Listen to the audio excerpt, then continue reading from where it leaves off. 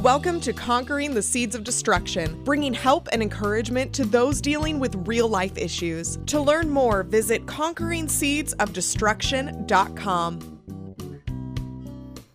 Welcome to Conquering the Seeds of Destruction, and my name is Maureen Y. Smith. Over the next few weeks, I will be sharing with you some of my podcasts that have made the list of being the best of conquering the seeds of destruction. Now, whether this is your first time hearing the podcast or you remember it from before, I pray that it will provide help and encouragement to you in your life. Now, today I'm going to be covering a new seed, and that new seed is called the seed of rebellion. So let's go ahead and define it. Rebellion means an action or process of resisting authority, control, or convention. It also means disobedience or defiance. Now, the scripture reference that I use comes from Psalm chapter 78, verses 4 through 8. And it says, "We will not hide these truths from our children. We will tell the next generation about the glorious deeds of the Lord, about his power and his mighty works. For he issued his laws to Jacob. He gave his instructions to Israel. He commanded our ancestors to teach them to their children, so the next generation might know them, even the children not yet born, and they will in turn teach their own children. So each generation should set its hope anew on God, not forgetting his glorious miracles and obeying his commands. Then they will not be like their ancestors, stubborn, rebellious, and unfaithful, refusing to give their hearts to God."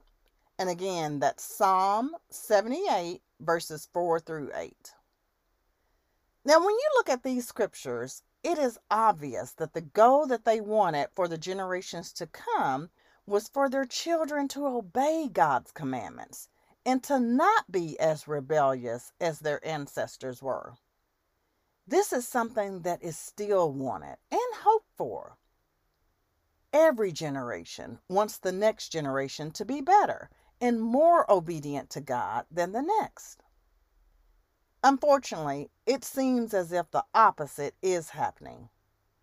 Although every generation is still wanting more for the next generation, it seems as if people's morals and values are just being pushed to the wayside, and their ability to get material things and wealth becomes the most important thing to acquire. As a result, the care and concern that people have for one another seems to be diminishing. People's selfishness and rebellion continues to be the driving forces that keep this type of narrative going, and it causes relationships with one another to be severed. When the enemy has the seed of rebellion planted into you, he allows you to get to a point that all you think about is pleasing yourself. You are not concerned if others get hurt. You are not concerned about how things look. You are not concerned if your actions upset God.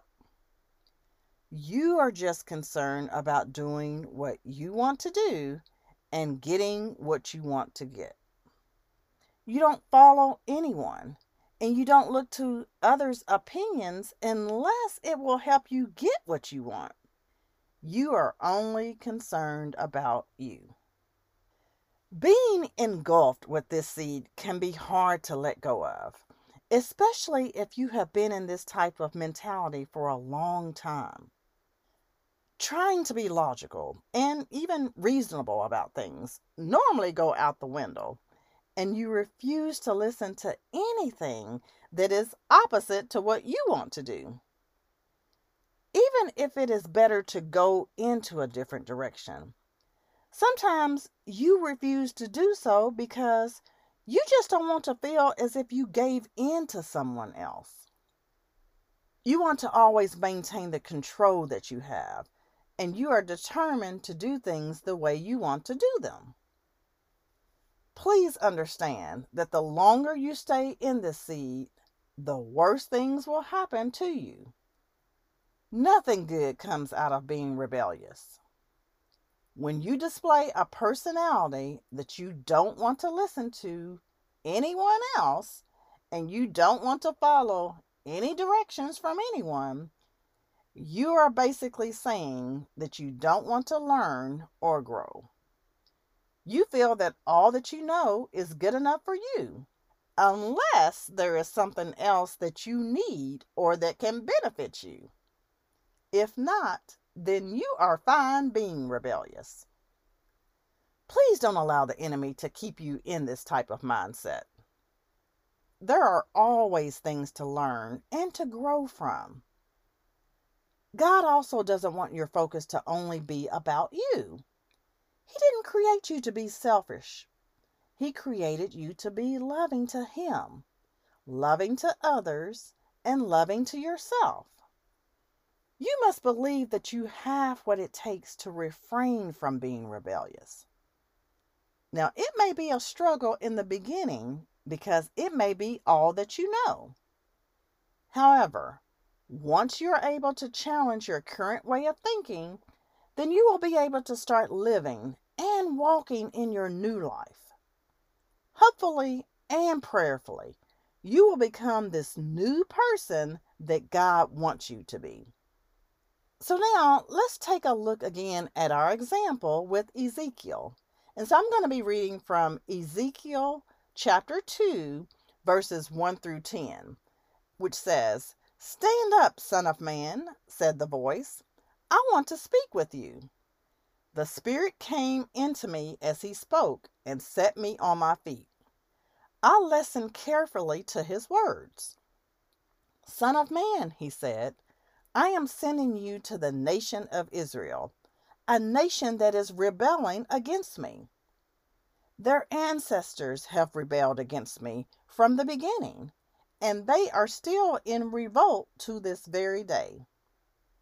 They are a hard-hearted and stubborn people. But I am sending you to say to them, 'This is what the sovereign Lord says.' And whether they listen or not, for remember, they are rebels, at least they will know they have had a prophet among them. Son of man, do not fear them. Don't be afraid, even though their threats are sharp as thorns and barbed like briars, and they sting like scorpions. Do not be dismayed by their dark scowls, for remember, they are rebels. You must give them my messages, whether they listen or not. But they won't listen, for they are completely rebellious. Son of man, listen to what I say to you. Do not join them in being a rebel. Open your mouth and eat what I give you." Then I looked and saw a hand reaching out to me, and it held a scroll. He unrolled it, and I saw that both sides were covered with funeral songs, other words of sorrow, and pronouncements of doom. And again, that's Ezekiel chapter 2, verses 1 through 10. As you can see from the scriptures, God made Ezekiel his prophet to speak to a rebellious nation, which was the children of Israel.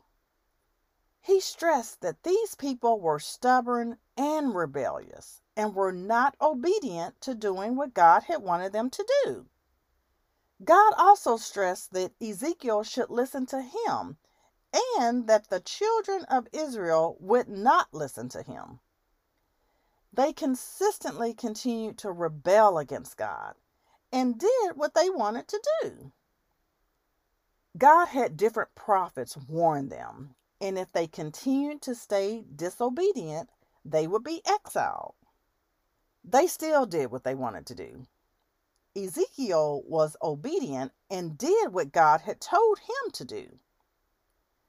God had stressed to Ezekiel that he wanted him to make sure that he didn't get influenced by their rebellious nature and start to rebel just like they were doing. He also explained to him that they may not listen to him and for him to not be afraid, even if they threatened him. He needed to understand the extensiveness of their rebellion and what he was about to walk into as a prophet to God. As you look at what Ezekiel was about to do for God, his task was going to be monumental. Although God explained to him what he was going to have to go through, it still didn't change the magnitude of what he was about to face and the obedience that he was going to have to display and to keep throughout the whole time he was going to be used by God. Ezekiel's commitment and obedience was more significant than the people listening to him. He just needed to make sure that he was doing the will of God.